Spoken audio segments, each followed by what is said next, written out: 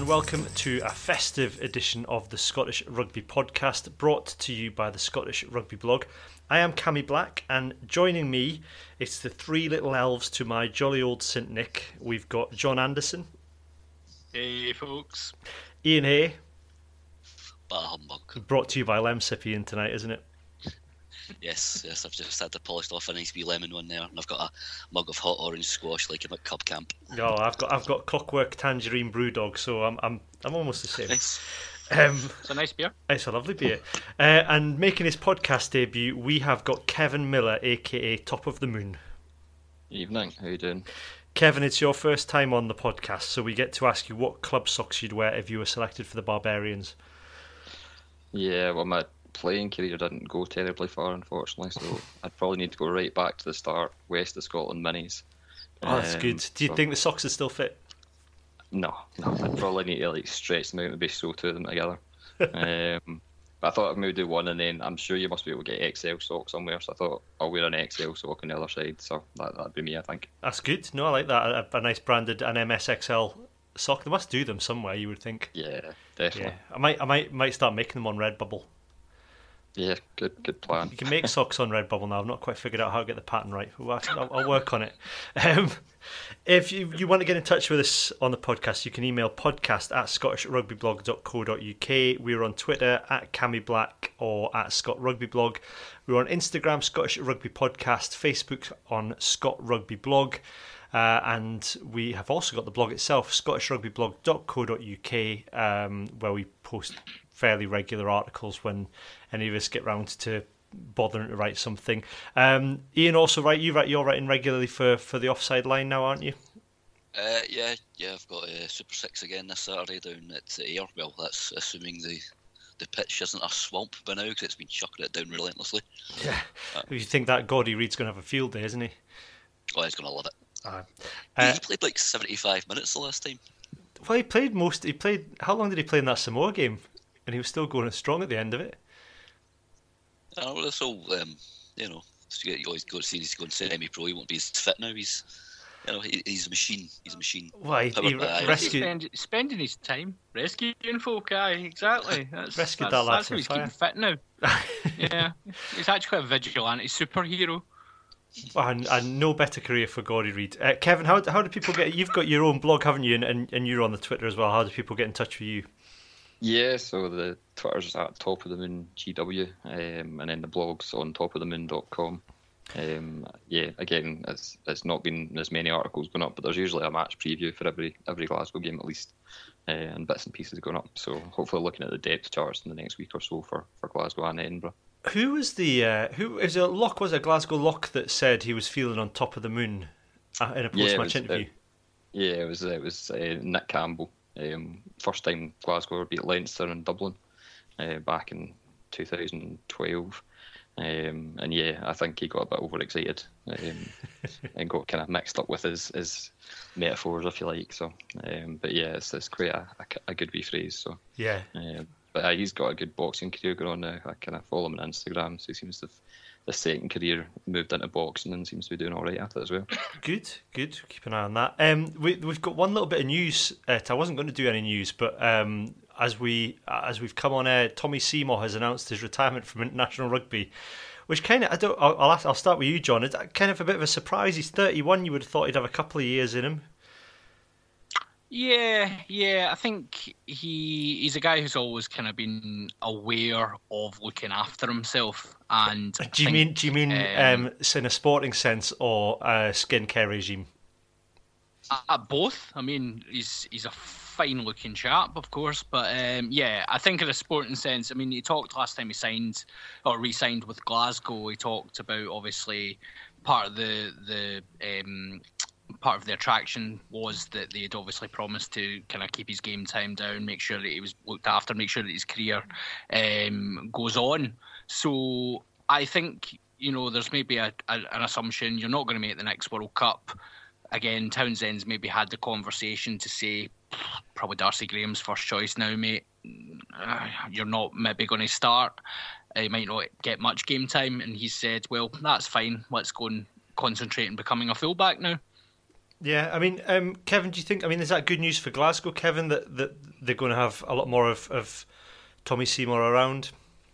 Yeah, I mean, I think that definitely is good for Glasgow in terms of him being around. Probably prolongs his career a bit as well.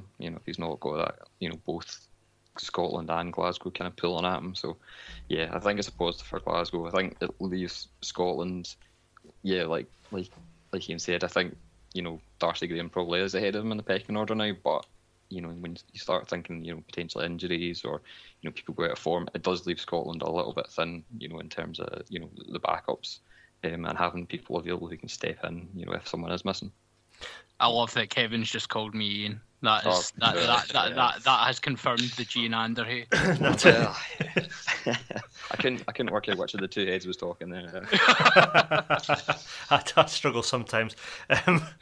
It's an interesting point that Kevin's got there, Gene. I'll say Ian. We had a wee chat on the wee group chat we've got for the podcast, and Rory was kind of pointing out that if Maitland goes, you've maybe got Kyle Steyn, you've got Duhan van der Merwe, I think qualifies in the summer or towards the end of the summer tour, Byron McGuigan, and then you've got Hogan Graham and Blair Kinghorn. But it's not, I mean, we're a whisker away from Dougie Fife. Yeah, it's we're not overly blessed, but I was a bit surprised. I thought he'd maybe see out the Six Nations, and then once Duhan's ready, he'd obviously slip a bit further down the pecking order. So it's not a position that we're overly blessed in. But he's 31 now, so he's, like John was saying, he's not going to make the next World Cup. So maybe it's time to pass on the baton. Yeah. Oh, well, we wish him all the best, and we'll no doubt have further discussion on that. the depth in the back three. You'll be doing a depth chart, presumably, Kevin, in the run up to the Six Nations. Yeah, take a look at it. So, I think there's a few areas where it's going to be interesting, but you have to hope the young players are coming through. But Scotland just don't seem to produce the wingers. I mean, that's why, Tommy himself isn't, he was born in the USA, came through Irish rugby. Visser coming from the Netherlands. I mean, next one's probably, like you said, Duhan come from South Africa. So, yeah, the kind of the Scottish born and bred, there's not too many. Darcy Graham has been a bit of an outlier. Blair Kinghorn playing both fullback and wing. But yeah, I think we could do with a few more Scottish-born wings coming through. It'd be nice. Yeah, we could probably just find out what's in the water in Hawick. What we said we'd do, because it's our Christmas special, we're going to look back at the calendar year of 2019. And we're going to kind of split the podcast in two, spend the first half looking back at 2019, and then, because it's 2019, so according to Wikipedia, it's officially the end of the decade, although I know there's some debate about that. We're going to look back at the tensies, the tweenies. Tensies. We'll look back at the tensies, just to see where we are now compared to where we were back in 2010. I'll start then with you, Kevin. What for you was your moment of 2019 so far as Scottish rugby goes? There's a few options. I mean, I think the trouble was with the national team, it wasn't the greatest of years. I mean, there was individual moments, but I mean, I kind of thought for Scotland, I think I was quite proud of the fact they were, first tier one team to travel to Georgia. I thought that was quite a positive moment in terms of, us contributing to hopefully developing another country. But I mean, I think if you were looking for a specific moment for Scottish rugby, it would probably had to be Sam Johnson's try at Twickenham. That kind of moment of thinking, my God, this is actually happening. This could actually be real after the pain of the first half down there. That was one of the few moments I really felt like, the Scottish national team really got you kind of punch in the air this year. It's been pretty tough going otherwise, but yeah, that was a kind of special moment, I thought. Yeah, I mean, I had the Calcutta Cup as well for mine. I think the interesting thing, I was going to try and do an article on it for the blog, but I never got around to it, so I thought I'd just do it here. There was Andy Bailey, who's a regular listener to the podcast, pointed me in the direction of the Eat, Sleep, Work, Repeat podcast, where Damien Hughes had been speaking on there about his work, and he specifically talked about what happened at half time. And it was really interesting because what he essentially said is they went in there and said to the players, are you sticking to your three key behaviours, which apparently are take risks and being brave, sticking together and playing with high energy. So those are Scotland's 3 behaviours that they play to. And the players came back and said no. And then there was Stuart Weir's book, which is 100 Great Scottish Rugby Moments, which has got quite a comprehensive interview with Gregor Townsend about the match. And essentially, when he's revealed that he went away into a medical room and had a chat with Finn Russell, but it wasn't like a heated conversation, and persuaded him just to keep doing what he was doing, but do it better. And that essentially was the discussion and the point. I think they said that who was the line-out coach at the time, or whoever was coaching the line-out, had pointed out that they weren't as under pressure as they were, and Greg Laidlaw was having a conversation with Ali Price. But it was that interesting thing that I think you've said, Kevin, that they actually kicked more in the second half than they did in the first. Yeah, that's right. So I think that was it for me, and I think the shame we'll maybe come on to it in a minute when we talk about Scotland's year in general, is the fact that it didn't really kick on from there. It kind of seems to be a bit of a shot in the dark and a one-off as far as things go. John, you Calcutta Cup up there for you? It's got to be up there. For me, I was trying to come up with something different. So the Pro 14 final at Celtic Park with Glasgow participating in it was quite special.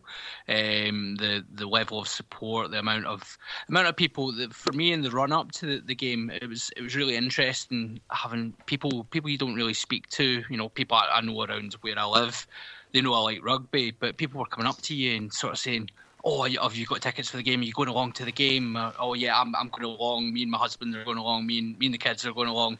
There was just such a buzz about the city because of it, and it's the first time I've really experienced that for the club game in Glasgow, and it was really, really quite special. Do you think that's had a knock-on effect in the city then? That even though Glasgow lost, that there was that buzz. Has that kicked into this season, or has maybe Glasgow's early form not helped, John?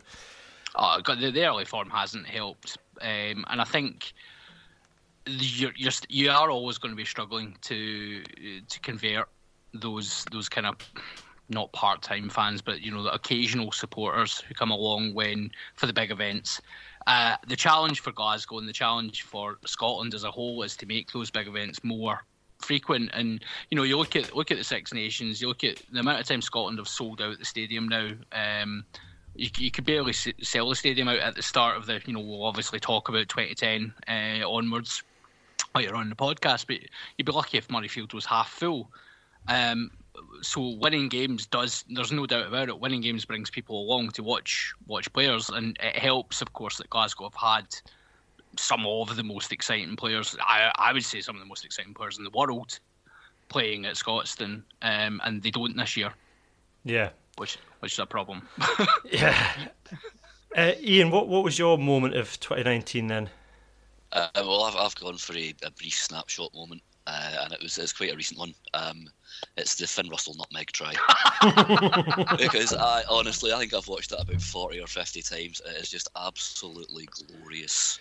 I don't think it ever has anyone ever been nutmegged before on a rugby pitch. It's the measure of Finn Russell. Nobody else in the world would have the balls to try that. And I love that little bit of play. It's genius. Yeah, is it possible to frame a GIF of a try and put on your wall, or have it by your bedside, Ian? Have you tried? No, but that's an idea. I'll suggest that for a Christmas present. Was there not a picture of Owen Farrell with lots of Finn Russell fan pics? Yes. Yeah, surely he'll have that one up as well. That's now my Facebook cover photo. Was that? Do you think that was made all the sweeter then because it was against Munster, Ian? Yes, because I'm not a fan of Munster. Bunch of kick and clap merchants. Did you see Munster or Edinburgh there? Ooh, getting the digs in scenes for the West Coast boys. I think in terms of teams I don't like, it's Munster or Ulster first. I think Munster first, then Ulster. What's your take on that then, Kevin? Yeah, I think straying into dangerous territory here. I don't appreciate you don't have to answer. They'll not send you letters, Kevin. It's me. Okay. It's me that gets the letters. Oh well, that's all right then. You can say what you like. It tends to only be the Welsh. So you find with insulting the Irish, it tends to be the Welsh that get quite touchy when we mention them. We'll maybe. I mean, it's maybe worth. I'm skipping around the order here, but maybe kind of looking at the overall performance of the pro teams. Then Embra season. John, you and I kind of briefly talked about this last week on the pod. It was actually yesterday, but I'm straining to say last week because it doesn't go out until next week.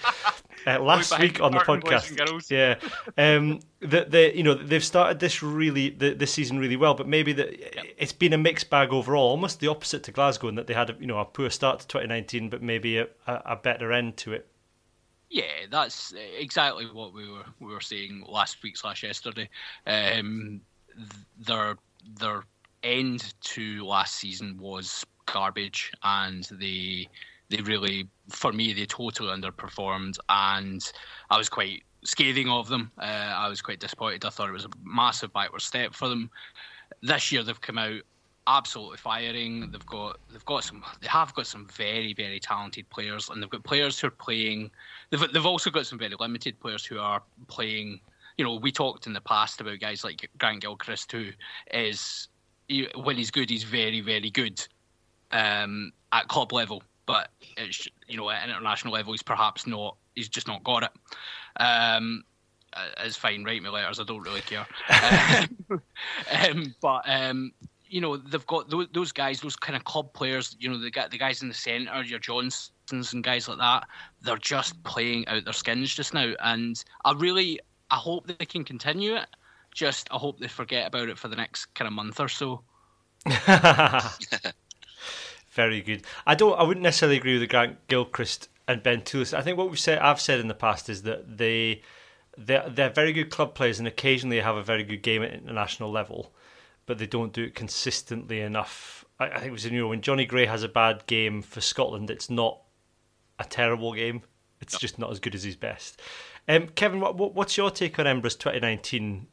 Fairly mixed bag. I mean, do you think sort of Richard Cockerell's kind of starting to produce something? Do you think there's definitely something building there? It feels.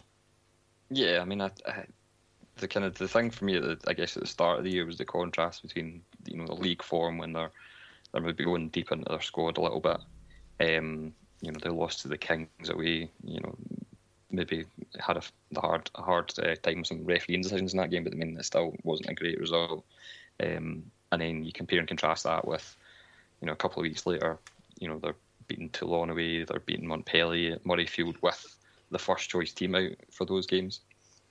So it felt like last season he'd kind of got to that stage where he had a really strong first choice, 23 even, that he could put out, but once you started digging into the squad, you were starting to struggle. Whereas he's obviously started this season, no Scotland players available.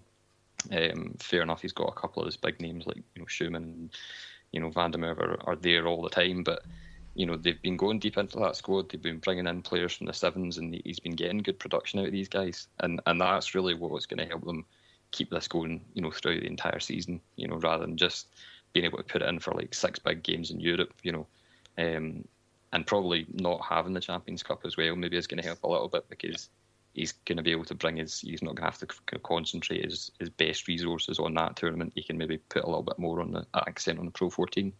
But yeah, I mean, I can certainly see them, they'll definitely be in the playoff mix, and they should really be looking to push for, at least getting a kind of home, playoff match, and maybe even, pushing right up to the top and getting the home semi-final. Yeah, I mean, it's interesting in terms of Edinburgh's depth. You almost feel like it's maybe taken Richard Cockerell a couple of seasons to get rid of the dead wood around Edinburgh. And I don't think we need to name names, but it's he's talked about when he came in there being a lot of guys that were basically coasting, guys that would turn up and drive from one end of Murrayfield to the other just to go to the training pitch from the changing rooms. And it's maybe taken that long just to sort of jettison that. Yeah, well, I think as well, like having Matt Scott and Mark Bennett back, because they were you'd have expected them to be the first choice pairing last season, but they were injured for most of it.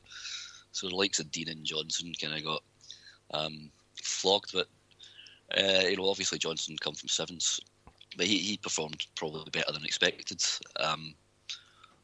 But yes, I suppose the Deadwood, one of them got released recently. No, that's no way to speak of Darryl. Who? Scotland's greatest ever prop. He probably is in terms of his win ratio. What's he on? 66.66%, I think. Well, we decided the other night, Cammy, that he won against the All Blacks as well. Yes, he did, because Scotland were winning when he left the pitch. So actually, he's got a 100% win ratio. He's got a 100% win ratio. Whilst on the pitch, yeah. There you go. King Darryl. Yeah. Go ahead, Ian. We interrupted you rudely. No, yeah. I've completely forgotten what I was going to say. No, but I think one thing, obviously, they had a Malays had set in at Edinburgh and they had not been performing well. But Richard Cockrell, quite a scary big dude. So he's got rid of some of the Deadwood, and he's recruited wisely. I can't really think of a player he's brought in who hasn't performed. Aroni Sow's looking good this season. Obviously, Barkley's been injured a long time, but he's a canny operator. And then you've got guys like George Taylor and Luke Crosby and the like that have come in. So they've got real strength and depth, especially in the sort of back row and centres area. So, like John was saying, let's just hope that they have they hit a rough patch over the next couple of weeks. No, to be fair, it's usually the other way about. That Edinburgh normally need the result at this time of year. So, I mean, I'm not speculating that anyone could get involved here, but I think Glasgow really need the points. So if we could just make that happen, that'd be perfectly fine. My dream my absolute dream for this is for that first game at Scotstoun for them to do a proper WWE entrance for Leona Nakarawa when he just name him as trialist on the team sheet. Lights go out, smoke. Don't send him to warm up with the rest of the boys. Pyrotechnics, everything, and then some sort of like WWE theme as he walks on the pitch. Yeah. Just have him out in the centre circle, just Kane style flames. Oh, could you imagine it? Get him on in a mask and whip it off. Amazing. Maybe he could walk in a Brian Alunuasi mask and then whip it off. So, Jeremy, again, you're welcome to all of this. Yeah. We won't charge for that idea. I don't know if I'm going to take you on to happier topics with this, but I mean, Glasgow's season, it's hard, isn't it? I mean, it's hard. Do you think, Kevin, I mean, this is an interesting question. Did Glasgow progress? Has there been a progression at Glasgow, do you think? I mean, they made it to a final, but that they didn't win, albeit a home final, regardless of what Leo Cullen said at the time. But they still couldn't get past the quarters in Europe, even though I know there's no salary cap in Europe, but they were against the cheating Saracen side. But do you think there's any signs of progress at Glasgow, or is it kind of just tinkering around the edges? It's difficult. I mean, I think you've had generations of that team coming through, and 2014-15 was obviously that peak. You had some of these guys at the absolute height of their careers. Nakarawa, Matawalu, Van der Merwe. And some of these guys obviously are back, but they're older now. Maybe not quite the same players, but still good quality. The kind of end to 2019, the 2018-19 season. I mean, I felt they're kind of pushing on. They were so kind of dominant against. They can basically dominate against everyone bar the very cream of European rugby. You've got Leinster and Saracens there, who stand out. Kind of head and shoulders above everyone. Potentially only the kind of, maybe look at the Crusaders in Super Rugby, maybe you've got probably the three best teams, club teams in World Rugby.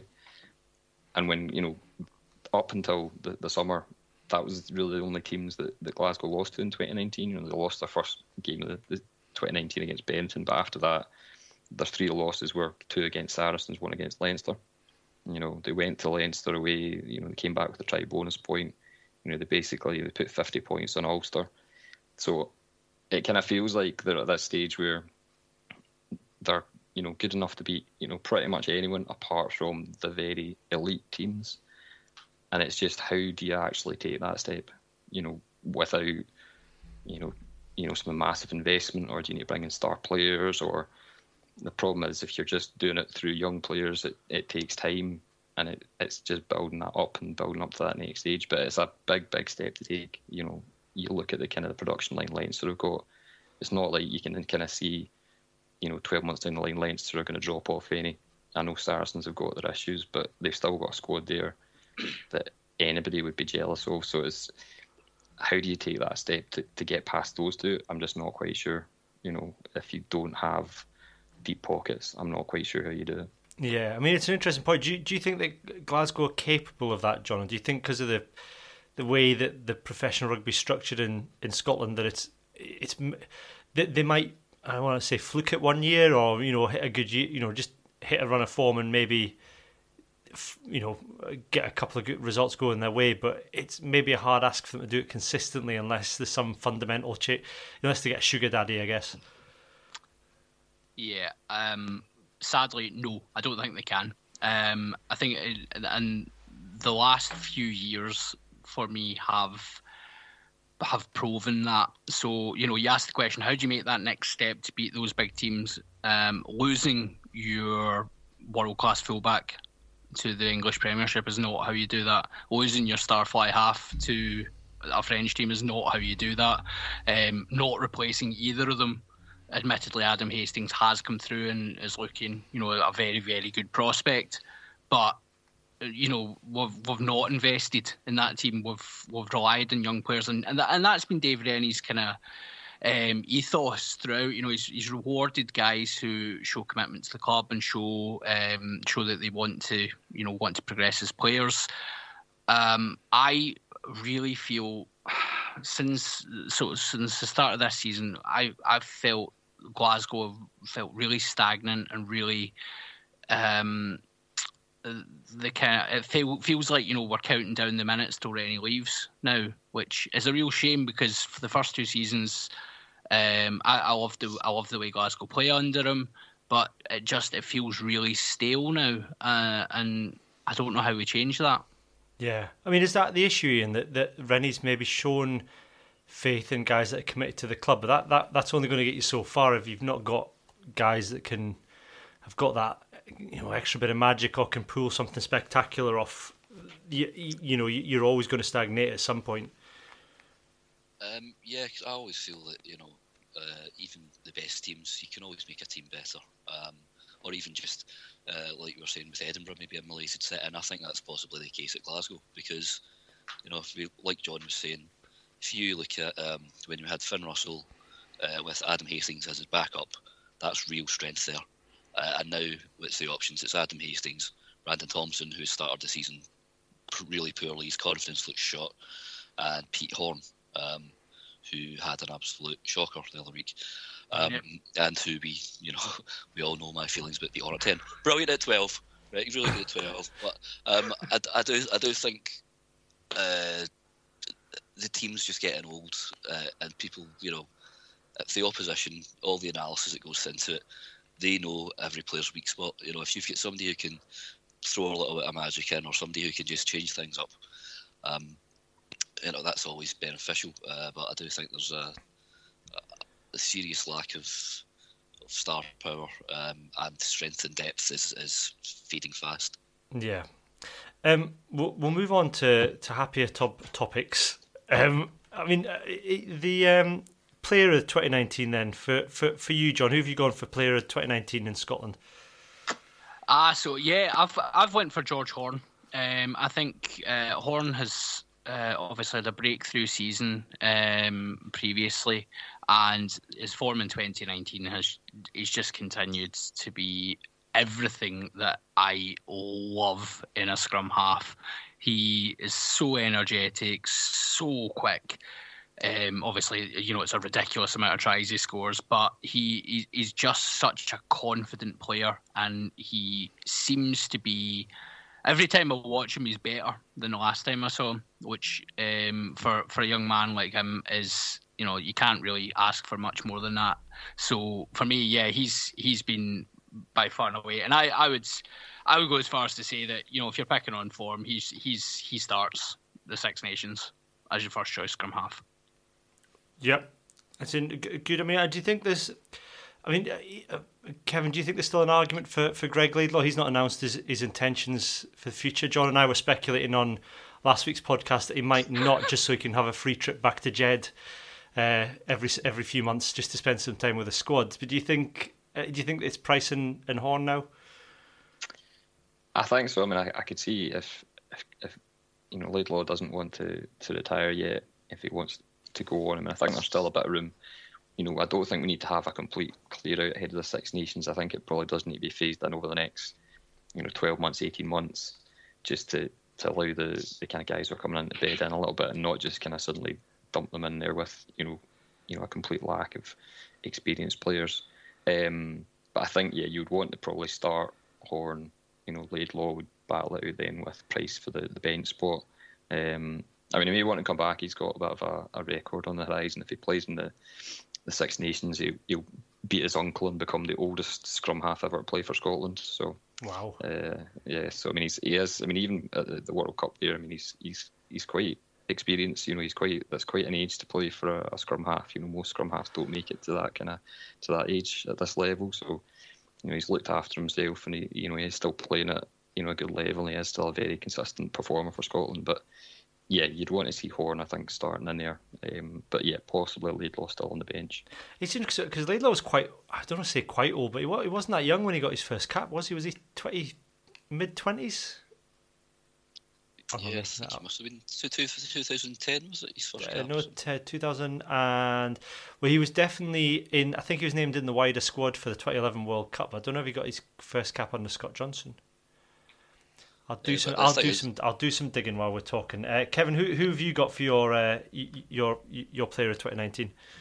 Well, yes, I'd kind of done all three, Glasgow, Edinburgh, and Scotland. So I'll kind of rattle through them on a two over the top. But these pros, honestly, what do you like? Turning up with their notes, John. Preparation, honestly. So I mean, I think George Horne's a good shout. I mean, 12 tries in 20 games, during 2019, for Scotland and for Glasgow, and another kind of 4 for Scotland. So I mean, he's had a pretty extraordinary year. I mean, for Glasgow, I think he probably would be. If I was picking one guy, I mean, I think I'd want to mention Rob Harley. I mean, during 2019, so far Glasgow played 24 games, and Rob's played in 23 of them. He got a week off against Zebra, earlier or last month. That's the only game he's missed in the whole of the year. So he's been incredibly consistent for Glasgow, whether he's been playing at lock or blindside. For Edinburgh, I could only look at one player, and that was, I know Duhan van der Merwe gets a lot of the attention, scores a lot of tries, but I think Pierre Schumann has been, far and away Edinburgh's best player. Again, Edinburgh played 22 games, he's played 21 of them. In a position like prop, where you're taking the pounding that you do, to be that consistent, to be available, and playing all those games. And I think what impressed me about him is not just this kind of scrummaging work. I've had a look at his stats, and he's making double digits for carries and tackles every single game. He's kind of averaging that across 2019. So he contributes around the park as well. It's not just his set piece work. I mean, I think the thing for Scottish Rugby, they're probably going to be regretting they didn't get him in 12 months earlier. Yeah, he could have been capped next year. It's going to be 2023, I think, before he will be eligible. And that's assuming South Africa don't suddenly realise there's a bit of a gem there. Yeah. So he's 25 now, so we're going to be getting him. I mean, to be fair, 28, 29 is still kind of prime age for a prop. Yeah, that's about the age we got Nell, wasn't it? Yeah, I think he might have even been older. 30 maybe. Not sure. Who knows? Who else have you gone for then, Kevin? So for Scotland, I'll not jump in on the guy you've picked, but I just wanted to mention, I think Sean Maitland probably. Yeah. Throughout what's been a kind of up and down year, he's just one of these players that he just doesn't tend to put a foot wrong. He just kind of does everything and he's maybe not as flashy as some of the other guys. Maybe the highlight reel isn't quite as long for compared to some other players, but he's just been very consistent and very solid. And when he's not been available, we do miss him. You kind of notice the difference there. And I think he makes other players in the back three. He allows them to play better because they can kind of go and they can freestyle a bit because they know he'll fit in and he'll cover for them. So he's an important player, and I'd like to make sure we definitely don't, can at least keep him going for another couple of years, I would think, before we start phasing someone else into that kind of role. Yeah.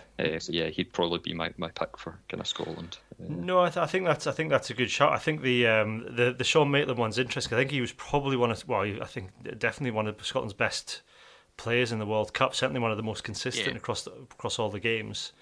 Ian, have I done you yet? Who have you gone with?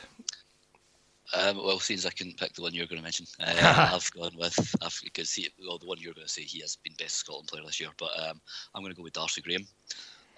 He's really brought a lot of energy to the back line. How many tries did he score this year? Was it 5 or 6? But he's, when he first broke into the Edinburgh team and people were saying, "Oh, he's a bowler for the World Cup," I think all of us were in agreement, like, no chance. He's not going to have enough. He's not going to make enough impact. He's not got enough time to transfer. He's, from 7s to 15s, but he's been a real find for a guy of his stature. He defends incredibly well. He's lightning fast, and he seems to bring a real energy to everything around him on the pitch. He hits more rucks than some forwards as well. I still don't understand why. He's scrappy, dude. Plus, he's sat in a throne of Englishmen, so that's that's the win. Yeah, no, that's a good shout. I've gone with Jamie Ritchie, which I think by the sounds of it, everyone else wanted to go for as well. It's just because I do the agenda, I get to choose first. It's just been, I think it's the fact that we didn't miss Hamish Watson for the part of the Six Nations he was out for kind of goes to show how well Jamie Ritchie has done this year. And he's kind of come out of the World Cup as, again, one of Scotland's standout performer in the World Cup. And what I like about him is he's not shy when it comes to on-field niggle. And we've not had that from a player with his skills before. We've had players that get involved and aren't sort of backwards and coming forwards, and I'm thinking of Ryan Wilson. But it's not often we've had a player that matches that with the kind of skills that would intimidate an opposition as well.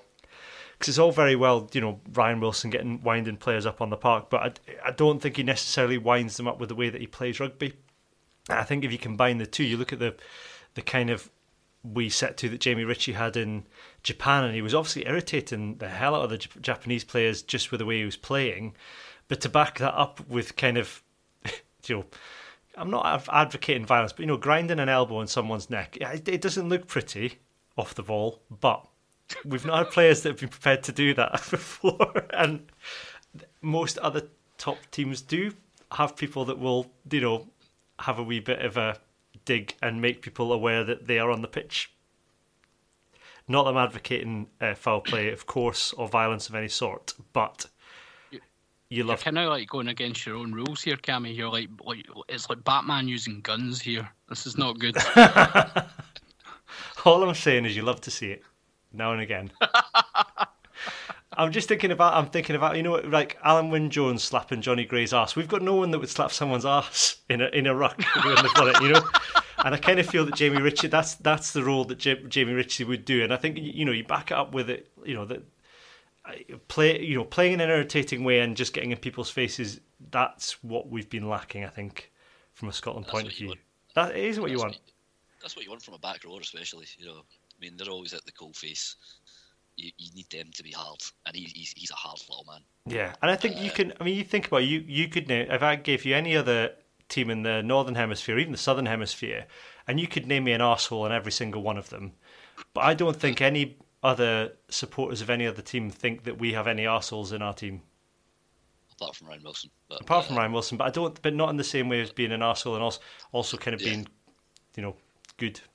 Not saying bad, but Remember there was an interview with Rob Harley last year, and Tom English, he said, I can't remember if it's one of the coaches he was talking to, but he overheard some Pro 14 coaches saying who what player did they least like facing, and it was Rob Harley, just because he is that kind of just hit every breakdown, annoy the hell out of people, and not through mouthing off, just through his actions, just being an absolute pest and slowing ball down and really getting up people's noses. Yeah. And Jamie Ritchie's got that. Jamie Ritchie's about 23. I mean, I'm pretty sure he's going to be Scotland captain within the next 5 years. Yeah, undoubtedly. And I think when he matched up really well with Magnus Bradbury, particularly in that Japan game. So it's good. I mean, going into the Six Nations, you're probably looking at Ritchie, Watson, Bradbury, Ferguson or Thompson, and that's before you even get to what's behind that. So it's not, you can understand why John Barclay's retired, because he's left those positions in fairly safe hands. Yeah, Sam Skinner as well. When's he due back? I think he's fit. I think is he not fit now? Is he playing again? I think he played. I think he was playing. Was he not the other week? Was that another Skinner? Was it? It may well be. It may well be. It can't be that long. I don't think it was that. I don't think he can be that. There was a suggestion he might have been back towards the end. In the knockout stages of the World Cup. Yeah. I think. Yeah. So. Okay, I've got something. We'll go on to villain of the year then. I've gone with Mark Dodson. Just mainly because of his behaviour at the World Cup, and we did a whole podcast on this. But when you look at the report that come out, I mean, essentially Scotland now have no friends in World Rugby, and we're completely isolated. And essentially he's brought the union into disrepute, and there's been very little sign that anything's been done about it. I think with the governance review coming in is interesting, and I think it needs some. I don't think there's enough trust there for him to be the one that drives that through. I think if he was going to do the proper thing, he would step down and say it's time for someone else to take this to the next stage, and that not be him, because I think he's run his course. So that's my villain of the year. Kevin, who have you gone for villain of the year? I couldn't really think of anyone who'd really kind of wound me up, so I thought maybe I'd give it to Ali Price, and the reason being for scoring that early try against Saracens, because I think he just pissed them off, to be honest. And they kind of took out on us after that, so maybe if he hadn't scored so early, they might not have been quite so wound up, but that was a chastening moment. It was good for about kind of 90 seconds that game, and then it went a bit downhill after that, unfortunately. Aye, don't poke the cheating bear. Aye. John, who have you gone for villain of the year? So I was going to go for Gus Pichot, just for no apparent reason other than he's Gus. Yeah, just we've had quite a few sections dedicated to him in this podcast over the last year, for just generally being a numpty. But there was obviously a late push. Obviously, a certain company knew that we would be doing this, and they wanted to really get the reward here. So I'm going to nominate Premier Sports, and in particular Peter Stringer, for his just nonsense the other night, and the Irish commentary. We covered it on the previous podcast, but Premier Sports are my villain of the year. They have given you a cheap deal though, John, so it can't be all that bad. Yeah, I know, but I know, but I'll give you it. I'll allow it. Ian, your villain of the year. I've opted for Leo Cullen for his pre-final comments, because it's not like we could do with any more sectarian division here in Glasgow, is it? No, I just thought it was really underhanded, snidey, and dangerous. I know he came out and apologised, but you shouldn't say that kind of thing in the first place, I don't think. No. So yeah. No, it's fair enough. Him, yeah. I mean, the last time I think we haven't done Scotland yet, have we? About Scotland's 2019, we've kind of touched on points of it. Kevin, you kind of said maybe a mixed bag. Do you think? I mean, I've gone for poor overall. Would you agree with that? Yeah, I think it's just there was a few results where you kind of thought you should have been able to do better, with the kind of resources we've got now. So I think it was 13 games and you're 1-6, drawn 1, lost 6.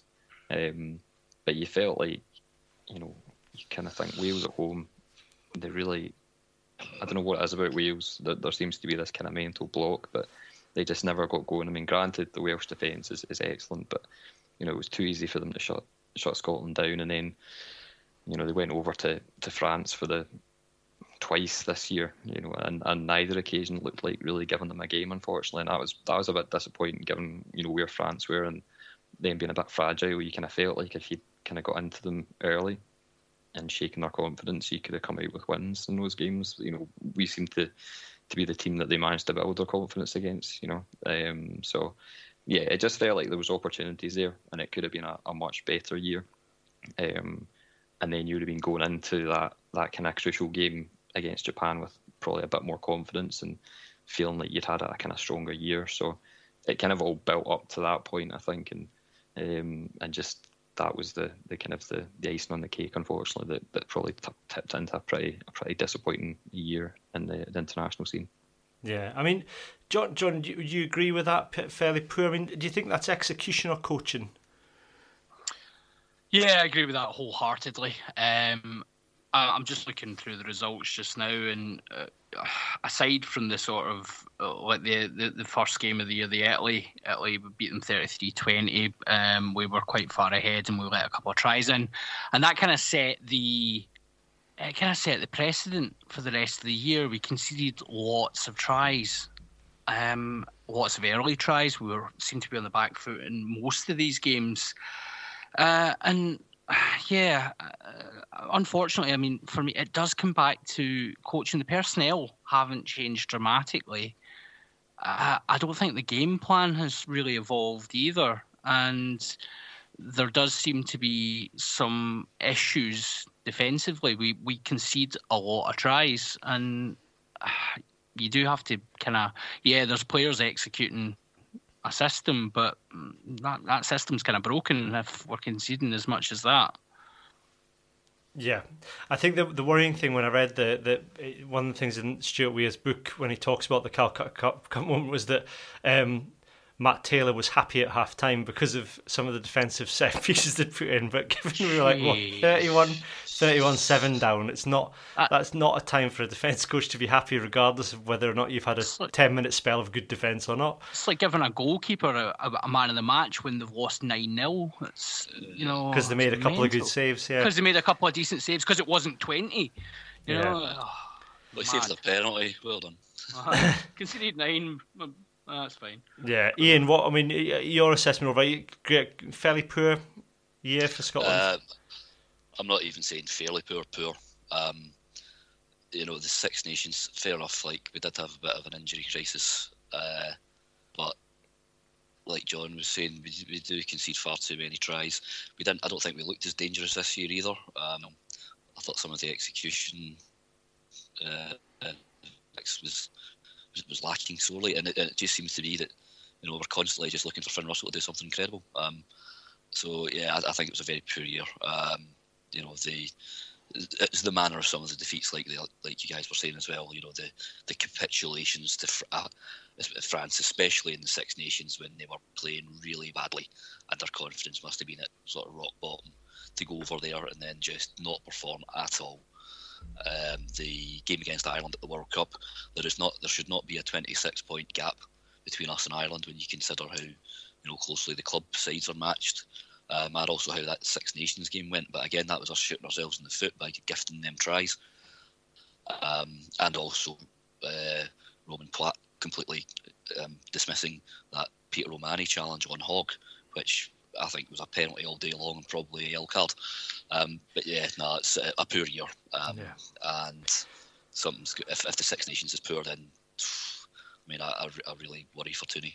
Yeah, well, that's my next question. I kind of just came up with this as I was setting up. But predictions for 2020, I've gone with. Now, I'm not saying this needs to happen. This is just my prediction. I'm saying a new national coach by the end of the autumn, if things don't go well. Because I think if you have another season like that, I don't think it's just the backroom staff that will change. I think there will be people. I mean, people have already started to ask the questions, but those are the people that will reach for the tinfoil hat at the slightest excuse. But I do wonder if Scotland have another poor Six Nations and particularly a poor summer and maybe a difficult autumn, and they've got some hard fixtures coming up. It's particularly in the summer. They've got away to the first team off the blocks to play world champion South Africa back to back. and then New Zealand, and then you got New Zealand back here, and then we've got Japan and who else got in the autumn? Argentina? No. It's not easy. It's not an easy run. We've not got an easy year in terms of fixtures. And we said on our review podcast after the World Cup, Cammy, we said exactly that. If we have a bad six, I would go one step further. I think if we have a bad Six Nations, you'll be looking at a new national coach for the summer tour. Yeah. Good. That's interesting. That's your prediction, John, for 2020. Yeah. Ian, your prediction for 2020? It's Scotland. Who knows? We're just consistently inconsistent. Especially with the backroom changes. Obviously, Danny Wilson's going to be moving at the end of the year. We don't know what the situation with Matt Taylor is. But I'd go with what John said. Depending on how poor the Six Nations is. If it's really bad, if it's like a 1-1 kind of deal, I think Tooney might be for the job. Yeah. I hope not. Because, I think the way that he wants his team to play rugby, I like that. I like the fact that we try and be entertaining. But if you're going to have a soft spine, you need to do your basics right first, your fundamentals, not miss your tackles and whatnot. So yeah, it's dangerous. There's also a perverse part of me that wants to see Richard Cockerell in an international press conference up against Eddie Jones.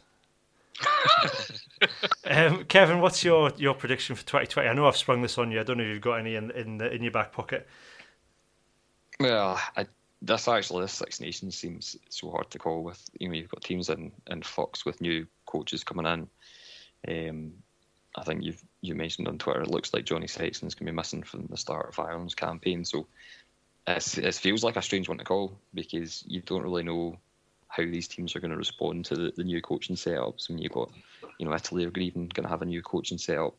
The French coaching setup's pretty fresh as well. So it actually feels really difficult to call, and it's one of those ones where you kind of feel like it could be a total disaster, or we could maybe take advantage because we are a bit more settled. But yeah, I think we need to lift the performance level from this year. But I think there's targets there, and I think most of these teams, they know what they need to do. Yeah. To go out and beat these Wales and Ireland, Italy, France, even. England's maybe a different matter depending on how if they're playing their top of their game, but. They know what they need to do, and they need to be able to go out there and execute it. And the coaches need to give them the best opportunity to go out and execute it to the best of their abilities. Yeah, it's going to be an interesting year, I think, Scottish rugby wise. And before we move on to the, we'll do a quick review of the tennies as we decided, I think, earlier in the podcast. Kevin, you've done a kind of play your cards right stats quiz for us. Yeah, all right. Okay, if you want. Oh, we're doing a quiz. Yes. I know. Except I'm not going to allow dead air. I'm here this week, John, so I'll fill. Are you singing over the top of it? Who knows? I'll hum. I think what we'll do is we'll pitch you and Ian against each other. Is that how this would work, Kevin, or you just want us to shout out? Yeah, no, I thought if we could get the two-headed monster can compete. There's no trophy, unfortunately, but you can compete to see who's the better, who's the superior half of the kind of geonander. So if I don't know, maybe I'm showing my age here, but if you remember the game show Play Your Cards, right? Yep. So it's going to be nice and simple. You're guessing higher or lower. So whoever's in control of the board at the end of the game is going to be the winner. So you want to kind of take charge and get things right. So just to kick us off to decide who gets to go first, what I want you to do is to pick a team from the Pro 14, and you're looking for the team who you think scored the most tries so far this season, and this is including European games. So I'm chucking out Leinster because they're way ahead of everyone else, but if you can both pick a team, and this will decide who goes first. Okay. Do we just want to tell you? Yeah, just shout out. Cheaters. I was going to say cheaters. Okay. Do I have to? I'll pick a different one in. Quickly though, Ian. Munster. Yep. Ulster. So, yep, Cheetahs 30 tries, Ulster 33 tries. Oh, come on. Okay, so 33 is your starting point.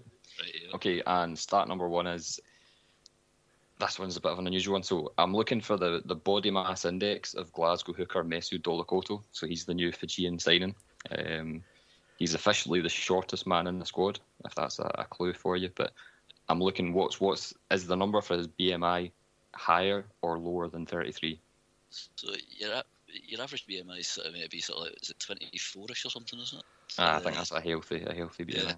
Yeah. I'll go with higher. It is indeed. His BMI is 39. So Is that like the anti Bruce Lee? yeah, so he's the shortest player in the squad, but he's 115 kilograms. So he is apparently BMI of the moon. Yeah. So apparently a normal weight for his height is between 54 kilograms and 73 kilograms. So he's more than double the lowest. 2 times the man. I'm looking forward to him getting on the pitch, to be honest, because he looks like some unit. So okay, so yeah, you keep going then. You're right. So the next stat, number of games played by Blair Kinghorn for Edinburgh while he was a teenager. So do you think that's higher or lower than 39? He broke in quite early, didn't he? I'll go with higher again. Oh, right again. So 58 games as a teenager. Considerably higher, yeah. So he's played 84 games already for Edinburgh. He only turns 23 in January. So yeah, he's going to break some records, I think. Okay, so next stat is the number of points scored by Jade Conco for Scotland. Is that higher or lower than 58? This was our stat. This is our stat event calendar the other day. So you should, if you've been paying attention to the Twitter feed, Ian, you should get this. Yeah, it's lower. It's 40 or 45, isn't it? 45, spot on. Yep, 9 tries in 40 games. So, yep, keeping control of the board here. Okay, next one. Number of drop goals scored by Dan Parks for Glasgow. Is that higher or lower than 45? Lower. I'll go with sort of 30 odd. Yeah, it was 26. So, incidentally, everybody else in the entire history of Glasgow has combined for 23 drop goals. So, he's got more than half the drop goals ever scored for Glasgow. Okay, next one. Career tries scored by George Horn. So this is Glasgow and Scotland. Is that higher or lower than 26? 26. He scored that many against Russia. So he's got a bit. Has he got 5, 6 for Scotland? I think. I'm going to go a little bit higher. It is, yeah, 30. So yeah, 24 for Glasgow and 6 for Scotland. So 30 tries in 57 games. John, you wanted to play at any point, John? Or? You know what? This is actually, it's all a game plan here, and what I intend to do. Well, you're going to fail at the last question, and then I'm going to take control of the board and win by default. That's that. Good tactic. Okay, next one. Going back to Edinburgh again. So I'm looking for the tries scored for Edinburgh, by their first choice front row of Schumann, McInally and Nails. So 3 players combined. They've played 305 games. So have they scored more or less than 30 tries? I'm going to go with less. I'm afraid you're wrong. It's 35. Oh. So John can swoop in there. John's sniping. Go. Okay, so my next one is the age of the oldest player ever to debut for Glasgow Warriors, Danny Harrington. So this is going back a bit, but was he older or younger than 35? He was younger.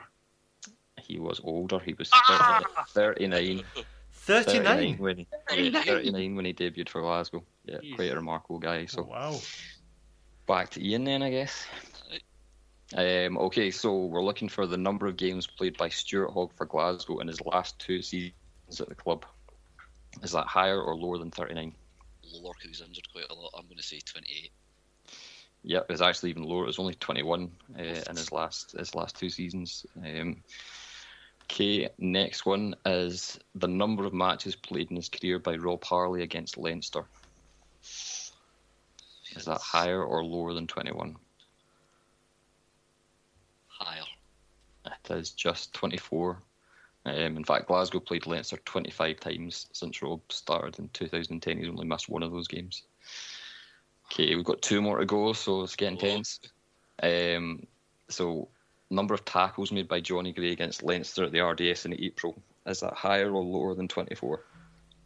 That was higher. It was 43, wasn't it? Or That's at 43. So this is it. This is for the win or for the loss. So is the number of under 20s World Championship players who have gone on to win full caps for Scotland. So the under 20s age grade started in 2008. So since then, how many players have gone on to win full caps for Scotland? Is that higher or lower than 43?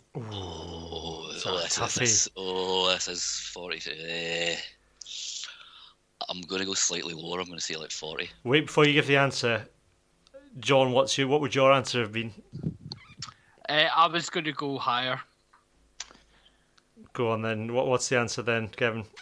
It's 45, so John is the winner. Yes! You snidey little... Get it up, yeah!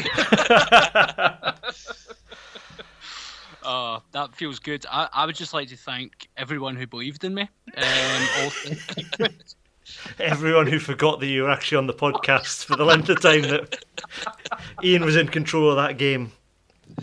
See, it's not about possession; it's about end product. It's right. Playing the final on Sunday. I'll take it. Yeah, you're kind of like the Tim Visser of the podcast, just kind of sliding in to pick up the glory. He's Dutch now, though, so we don't mind. I mean, we're looking back at the decade. I mean, I think a question I posed to you was how far have Scotland come in 2010, and I was looking at the Six Nations, and I'd forgotten that Six Nations in 2010 felt like a turning point, although it turned out not to be.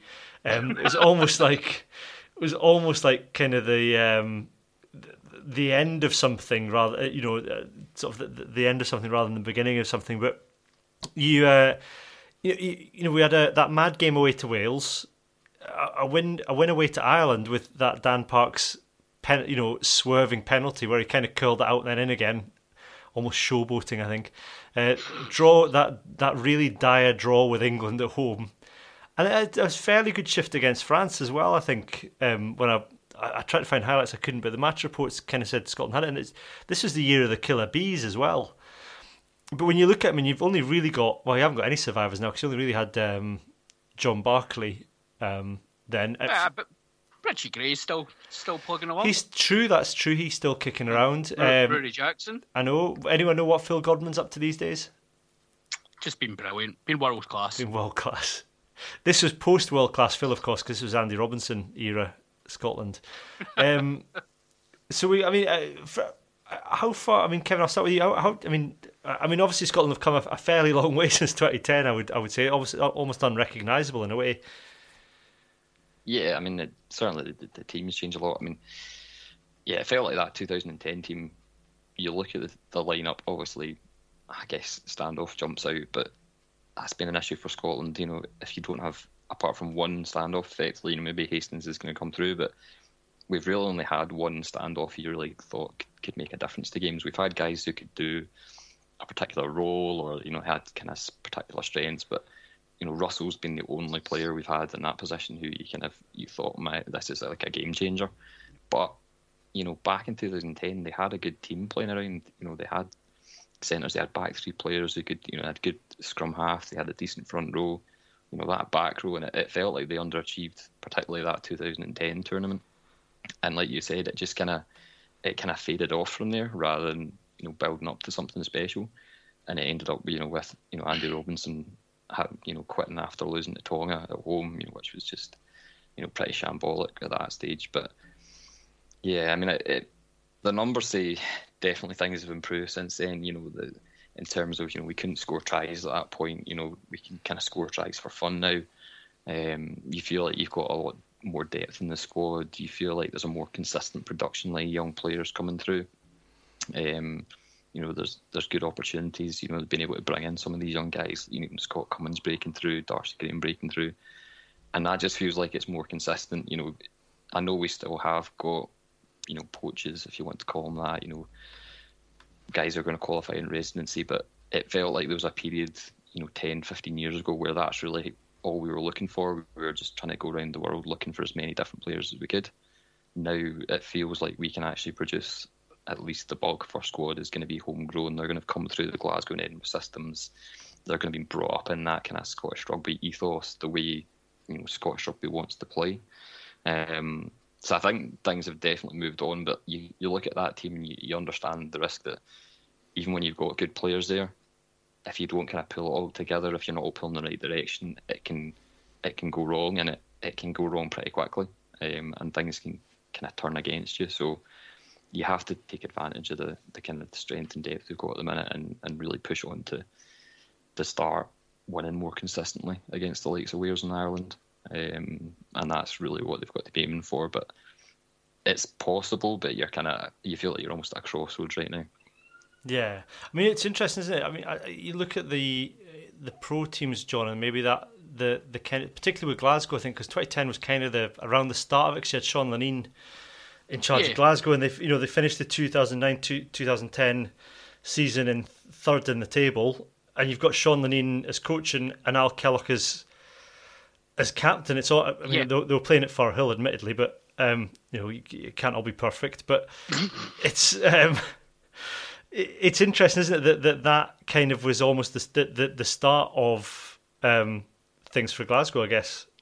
Yeah, it was, and actually just looking at the list of, looking at the Scotland squad for the 2010 Six Nations, and just looking at the players that Glasgow Warriors had listed at that point against it, you had your Tom Evans, your Max Evans, you had, obviously, Dan Parks was scoring bazillions of points for Glasgow at that point. Kellock as well was there. You had Barclay Brown was there. You did have it was the start of Glasgow believing they could, because I think the previous season to that they'd finished bottom or second bottom, or got absolutely cuffed. So it did seem to be a real turning point for the club game at Glasgow, and there was more ambition. I think. From a Scotland perspective, again, you've pointed out there was some very good players in that team, but it's the centres that jump out at me. Ben Cairns, Nick DeLuca, Max Evans, Alex Grove, Graham Morrison. You're never going to do well at international level if you don't have better centres than that, frankly. And no disrespect. I mean, I think Max Evans was probably the pick of that bunch, but the rest of them were not international class players, and it was indicative. I think Sean Lamont ended up playing in the centre not long after that, which was indicative of how much we were struggling in that position. Yeah, I mean, I will, just for the record, the season after Glasgow ended up 11th. 5 points below Benetton in their first season in the Pro 12. But they made the semi-final the year after, in all fairness. Ian, I mean, maybe Edinburgh have been a bit more of a mixed bag. They had Rob Moffat as coach back in 2010. They've maybe they've certainly had flirtations with Europe. But it's only kind of the last couple of seasons under Richard Cockrell that they've started to kind of maybe get some consistency together. I think sort of both sides. Well, I think Glasgow have maybe been Glasgow have been more consistent. There's no doubt in that. But it's been a bit of a roller coaster, because obviously they made the Heineken Cup semis in 2012, wasn't it? But sort of domestically, if you can call the Pro 12 domestic division, it's very much been a mixed bag for them. Usually a pretty poor bag. Yeah. But yeah, they do seem to be improving now with Cockrell. We've talked about how they seem to be improving their strength and depth, and they've recruited very shrewdly in the last couple of years. So yeah, they're probably in the ascendancy just now. Obviously they had I think Alan Solomon's his first year there, they did okay, but then things kind of swiftly dropped off, and then the season when Duncan Hodge was in charge, that was a bit of a disaster. Yeah, I'm looking at the 2011-12 Pro 12 season, and it's amazing that Edinburgh somehow managed to end up 11th, despite the fact that Tim Visser was top try scorer. That's probably the most Edinburgh thing I've ever seen. In terms of then, I mean, I'll start with you, Kevin. Scotland's most important player, I went with Finn Russell, and I think you've touched upon it. I think that's it's maybe unfair of me to have chosen Finn Russell, and a bit like with my Jamie Ritchie selection, because people could point to Stuart Hogg and the way he came through and the way that kind of seemed to really ignite Scotland's try-scoring record at the same time. But like you said, it's not really been until we've had Finn Russell that we've really been able to kind of have any sort of creative game plan. Yeah, I mean, I think he's been the kind of difference maker. Yeah, it's a kind of thing. It's a continuing theme, I think, with Scottish players, and you don't seem to get guys who want to come through as decision makers as much. You don't get as many tens and fullbacks as you would really like to be producing. Guys with that either confidence, arrogance, or what Finn's got, where he's just kind of so spaced out he doesn't care. Whatever it is, you need that kind of attitude to take it on, because there's so much attention on you. Everything you do is under the microscope. There's no hidden work that you do as a forward, where a lot of the stuff you'll do doesn't get seen. Everything you do as a 10 gets seen, and I think Scottish players maybe, even as they're younger, they kind of shy away from that. They're maybe not quite confident enough. I don't think we produce too many who are that kind of Gallus like Finn, and I think maybe if we could try and build some players with more confidence at a younger age, then you might get more decision makers coming through. But yeah, at the moment, he's so kind of crucial to what we want to do. And I think at least now you kind of feel like you're maybe starting to get a backup there with Hastings. But Russell is the most irreplaceable element of that Scotland team. There's other guys who've made big difference. I think WP Nel has really kind of solidified the scrum. I think there was a couple of seasons there where you had Nel and Dickinson in harness, and Scotland's scrum was an absolute weapon. They were winning penalties for fun. There was a game against Italy when we played them in Rome, and we just kind of took, that was the basis of the victory, was just taking them apart in the scrum. So I think he's made a big difference, as kind of anchoring the scrum from kind of 2015 onwards. But yeah, I think it's difficult to look past, Russell as being so crucial to what Scotland are doing at the minute. Yeah. Ian, who have you gone for? Aside from Phil, I think we'd say Finn Russell's a given. Who have you gone for? I'll go with John Barclay, because obviously there was those couple of years when he was cast aside, but Scotland now sort of do this dual open side system that Australia seemed to popularise when they were picking Pocock and Hooper together, he was his sort of captain. Got a really good sort of winning record as a captain. Just a really canny operator. I think the sort of closest thing Scotland could get to a Richie McCaw kind of player. Very clever. He was in and around the international setup for like 15 years, apart from that 2-year gap, obviously. And just a very, very shrewd player, and a good captain. I think he was a very good leader. Yeah, I think you're right. That the 2 years almost shows what an important player he was for Scotland, because that was the time when Scott Johnson, and then even to a certain extent Vern Cotter, insisted on playing with 3-6s inexplicably across the back row, and it was almost kind of forced upon Vern Cotter in the 2015 World Cup to play with. He went with Cowan and Hardy, didn't he? Hardy, yeah. And it was forced upon him because of selections, and it worked very effectively. And Scotland have never really looked back since then in terms of having, playing with two fetchers, even if you got that kind of hybrid 6-7. But I think that kind of the absence of John Barclay almost kind of proves his worth more than anything. John, who have you gone for? So I totally agree with the shouts that have been made so far, but this young gentleman was mentioned earlier on in the podcast. I've went for Sean Maitland. I think it was around the same time that Maitland got capped that Visser was kind of qualifying. But for me, Maitland gave Scotland a confidence that they could score tries. At that point, it was kind of out of nothing.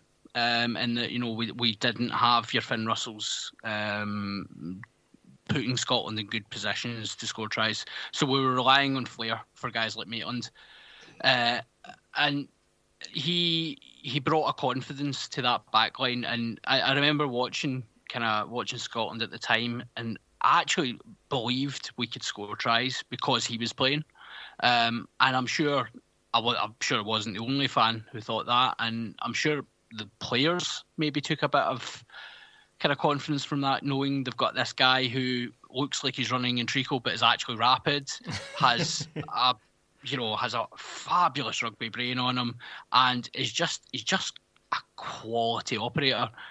You know, having a guy like that line up beside you, it does fill you with a bit of confidence, and it kind of drags up. You know, for me, at Glasgow, it kind of dragged up the standard of what we expected from a winger. So for me, yeah, he's kind of been the man. I'm glad he's made it all the way to 2019 as well. You know, he's done well. Yeah. Good. I would like to see. Oh, sorry, but I would just like to say that, you know, I think when Maitland retires, the SRU should do everything in their power to get him in the coaching setup. Yes. Yeah. Yes, I mean, he seems fairly well settled up in the Northern Hemisphere. So there's, you know, I don't think he's. It'd be good to kind of keep him around. I think I saw Rob Robertson was making a shout for the same with John Barclay, given what the Wales are kind of using Sam Warburton. And I think Scotland have used Kelly Brown over the last couple of seasons, and I think there is a lot to be said about retaining these guys and keeping them around to bring, you know, if they're not going to keep playing, at least help bringing the next generation through and talking them through kind of what has and hasn't worked for them in the past. We're going to do a regular feature, which is Hands in the Ruck, but I'm doing it for the whole of the tenties or the tennies. Ian, I'll start with you. Have you gone with Ben Skeen? Has Ben Skeen been your Hands in the Ruck for the whole of the 2010s? The latter part, certainly. Yeah. So, do you want to pay tribute to him now he's retired? Oh, well, we've had a couple of sad retirements recently. That one, I'm sitting here with a big grin on my face. It's people. I mean, that's, you know, I started with a sort of parody account, but I kept on Twitter, but I kept on missing the games he was watching, and then I'd go on to look, and I'm like, oh wait, everyone on Twitter's already ripping him to shreds. I can't make fun of him anymore. Everyone else is already doing it for me. Yeah, I mean, let's just be honest, he was incompetent. Some of the errors he made were just. I mean, he's got. In terms of the officials, right now, sometimes we give officials stick, but he's got the easiest job out of a lot of them, and how can you arse up watching a replay? It's just unreal. I mean, that Fraser Brown try against Fiji, he watched that like 5 or 6 times. He was deliberately trying to find a reason not to award the try, and from the first 2 angles you see, you're like, right, he's in possession of the ball, he's grounded it fine. Why are you watching it again and again? Maybe Eddie Jones, Ben Skeen and Eddie Jones, because I just don't like the cut of Eddie Jones' jib. Yeah. So they're my Hands in the Ruck for 2010. 2010 for the whole of the 2010s. The whole decade. Whole decade. Kevin, what's been your decade-long Hands in the Ruck? I think that Wales game at the start of 2010. It's still hard to get over, isn't it? Yeah, I think it probably should have realised at that point, just switched rugby off for the next 10 years. You know, it was one of those games where it was so Scottish to kind of get your hopes up, then crush you, and not just crush you with the result, but then, you know, take out some quality players, some guys who you thought could really, you know, do something special. So, I think that was the point. You maybe should have realised this is not going to be our decade in terms of Scottish, you know, the Scotland team.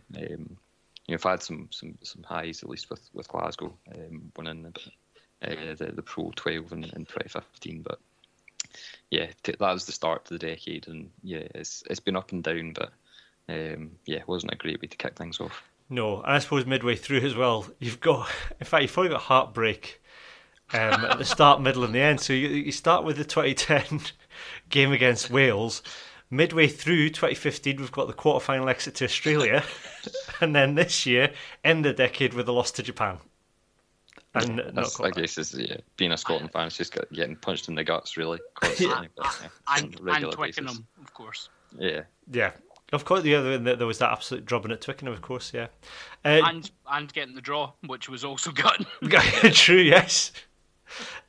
John, what have you got for your decade-long Hands in the Ruck? So I've had lots of hands in the ruck over this decade, but I've went for something a bit more topical. I've went with the continued mistreatment of Pacific Island rugby players. by European clubs. I thought we were better than this, frankly, and I've had a lot of abuse over the last year about the whole #rugby values nonsense, right? That starts right at the top, and it starts with these clubs that are taking guys, exploiting them, and obviously we've just seen a perfect example of what is just a madcap French owner doing ridiculously stupid things to one of the best players in the world. But it's a Pacific Islander, and they continue to be mistreated. They continue to be used and abused by owners across the world, and it's an absolute disgrace that we're still talking like this in 2019. Yeah.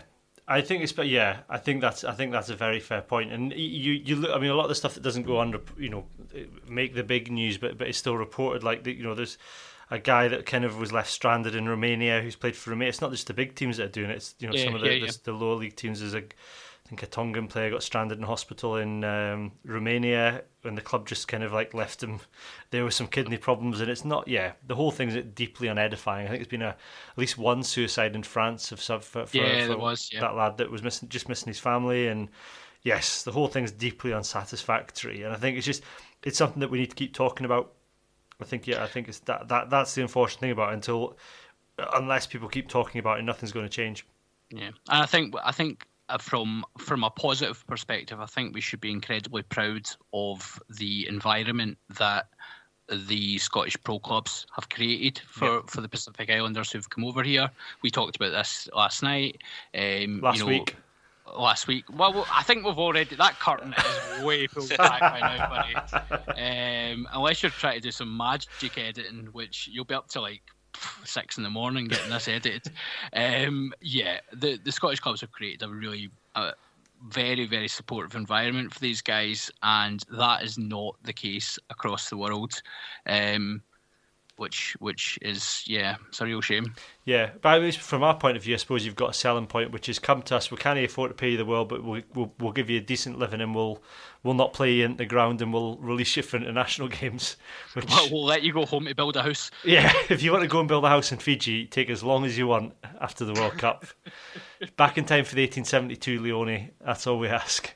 For your Kane entrance. Yeah. I've gone with the Lions. That's been my hands in the ruck for a decade-long hands in the ruck. It was Kevin. I think you gave me this stat for when we were doing the stat event calendar, which is Tom Smith is the last Scotland player to start a Lions test since 2001, back in 2001. And that's a crazy. I know we were absolutely dire from about 2002 onwards, but there have been some good Scotland players since then. That particularly, even looking at it, we've had 2 Lions tours since 2010. Admittedly we had 40 on the 2009 one. So, but still, I just think it's. I get the arguments that Gatland makes, which is one, it's proven combinations, and also that he wants guys that are used to playing in winning environments and blah blah blah blah blah. But I think in terms of the spirit of the Lions and what the Lions are supposed to represent, it's unfair that you would go 3 tests without starting at least one Scottish player, and I don't think any of the Scottish players that have been on the tour would have weakened any of the positions had they been put in for a starting slot. I agree with that. I still think we would have won the lot. Well, so these are the things. The whole generation of Scotland fans are completely disillusioned with the Lions. I think the Lions would have won if Greg Laidlaw had been on the bench in that last game. Can you imagine his game management with those players around him? Just imagine he could have seen that game out. I think you could probably go back to the previous tour as well with Reid. With Ryan Grant, and looking at Mako Vunipola getting absolutely mullered, and anyone that's making an argument that he was a better player than Ryan Grant at that point in time under those laws is absolutely off their rocker and doesn't understand rugby. Yeah. Was it Graham Rowntree that was the coach, and he said, I don't know you, I don't know how you play? Yes. I mean, that's just absolute. I mean, that's just not doing your job properly. That's Yeah. ridiculous. It's called YouTube, mate. Go on to it. And I'm not, I don't think anybody would argue that Richie Gray was better than Alan Munros or Paul O'Connell at the time, but I don't think he would have weakened the lock position had he started at least one of the 3 tests. No. At all at that, given Richie Gray's form at the time. So, yeah, I don't see anything changing for this next tour to South Africa, sadly. Yay! And I think at that point it's probably too late for a lot of people to get back some magic in the lines. I think at that point, very few Scotland fans will feel like they've got any skin in the game at all. Yep. And I think at that point, unfortunately, then it just falls along political lines, which is deeply unsatisfying. As to whether people, you start getting accused of whether people get into whether they feel British or not, which isn't what it should be about. It's a sports team. It's supposed to represent the Britain and Ireland. It's not even the British lines. It's the British and Irish lines. We could start doing it in a truly democratic way, and actually, rather than the coach picking the team, we could do a nationwide poll and have it be a sort of year-long X Factor style edition, where we kind of work our way through public vote the whole way, and we'll see what we end up with. If the Six Nations has shown us anything, it's that we are better at voting than any other country, given the fact that Stuart Hogg won Player of the Tournament. Exactly. 2 years on the trot, yeah. and that was nothing other than just a well organised public voting system. It was the second greatest public swell of voting since Rage Against the Machine got number 1 at Christmas. I would argue, since Belle and Sebastian beat Steps to Best British Newcomer at the Brit Awards in the late 90s. There you go. Oh, no. On that note, that is it from us for 2019, possibly. If we get a chance to get together over the Christmas period and take a look at the 1872 matches, we will do, but we'll have to lay off the eggnog long enough to be able to speak coherently. But for now, thank you very much for joining us, Kevin. It's been an absolute pleasure having you on. We'll get you on again sometime. No problem. Thanks for having me. Merry Christmas from me, and it's a Happy New Year from Kevin, Ian and John. Happy New Year and Merry Christmas, guys. Cheers. Cheers. Is this how our 5 Dundee FSHP Broughton RFC Berwick are top of National 3? Open your eyes, there's no rugby club on Sky to see. Greg's uncle's called Roy, he played in the 80s with John Rutherford and Steve Munro, not Peter Horn or Kieran Lowe. Anyway, the Finn blows doesn't really matter to me,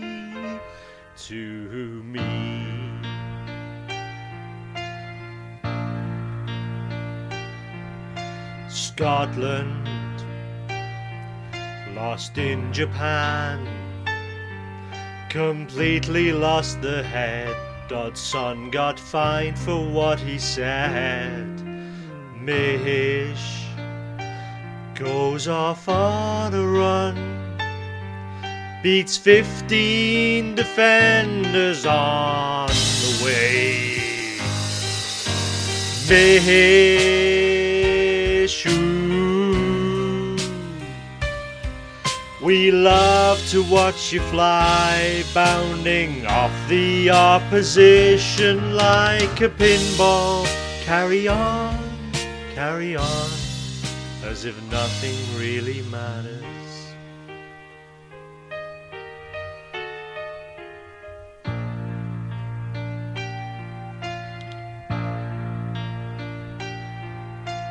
Tommy, your time has come.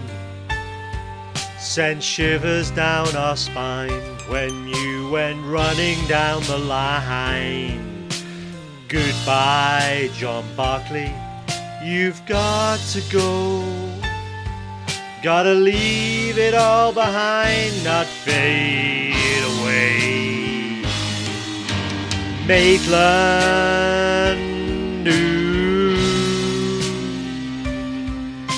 please don't retire. We're looking a little bit thin now at the back.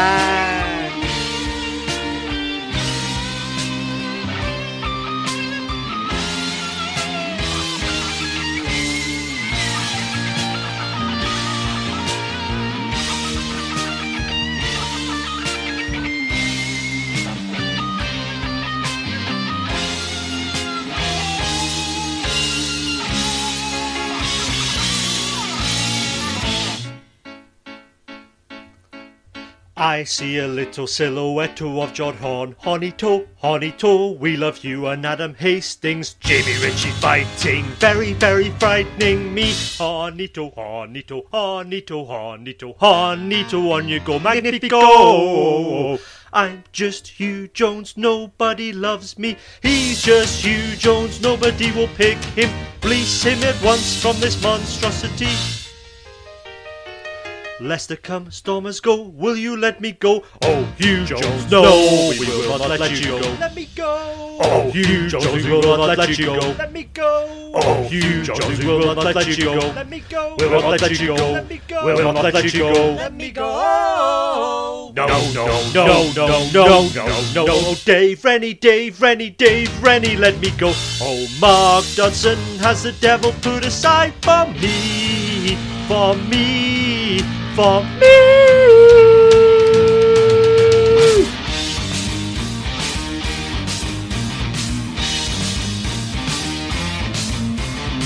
So you think you can stop Darcy Graham in full flight? He will step you and burn you and leave you to die. Oh, Shumi, just can't wait for you, Schumann. Just gotta get Scots qualified.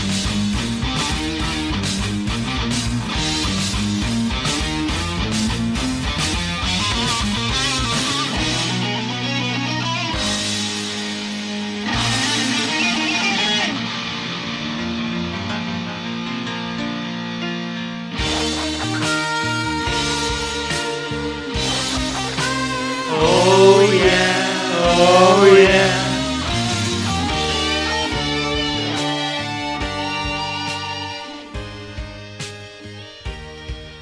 Only the Calcutta Cup really matters. Anyone can see. The Calcutta Cup really matters. Only the Calcutta Cup really matters to me.